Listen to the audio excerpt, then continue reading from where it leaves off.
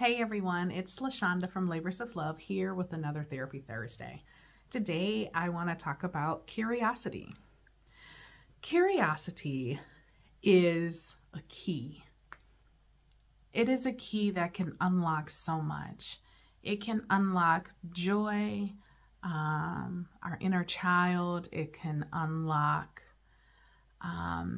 worlds of things that sometimes as we have gotten older and more responsibility and have often moved in and out of survival mode, we lose access to the doors that the key of curiosity opens. When I think about how often in our culture we are required to have an answer, for many of us, it has meant that we have stopped asking questions. Imagine your world where questions the value of a question outweighed the necessity to have an answer.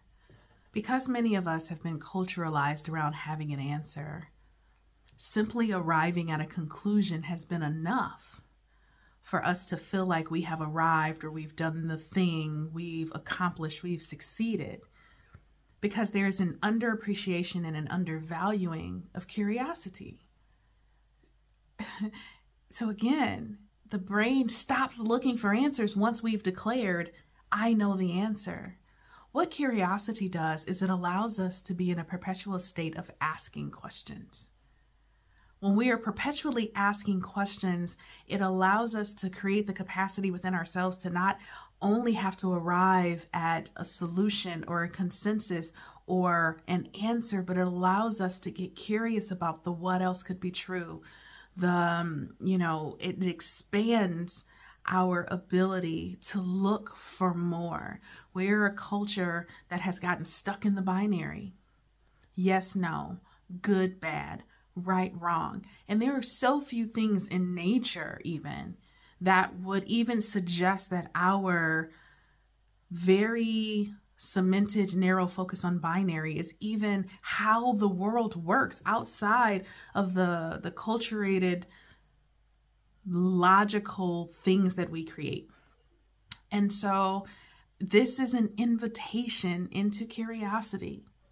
When you find yourself having to have an answer and your urge is driving you to have an answer, can you pause long enough to say, what's a question I can ask instead? Seems simple, can be challenging, but it's worth it. When you look out into your world and you come up with a definitive statement, can you allow yourself to ask, what else could be true? To allow yourself to see things from different angles, different perspectives. I'm struck by this as we are just in a space where so much of our world is trying to be confined to some binary conclusion or answer, and oftentimes there is not one. So in order to be able to play in the gray, it requires us to be curious. It requires us to open the door to exploration. Kids are so naturally curious until survival mode kicks in and all of a sudden the space and the freedom and the safety that's required to explore and be curious is taken away. Let's reclaim that. Some of us did not have the opportunity to be curious. When we asked why or for clarification, it was treated as disrespectful. Let's reclaim the curiosity that still no doubt lives in us, but has gone neglected and underused for so long that we just feel like it's not there. So that's my invitation this week. Get curious with me. Not just about something new. That's good. Finding something new and getting curious is new, but I want you to push yourself and find something you think you know and get curious. Find the thing that you've been saying the same answer to, this is right, this is right, this is right the whole time, and allow yourself to say, what's another perspective? What else could be true? Get curious. Let's just see how that opens up our world, our relational world with other people. If you'd like to contact me, please reach me at www.thelaborsoflove.com. Don't forget we're on all the major social media outlets. Hit us up on TikTok and follow us if you haven't already.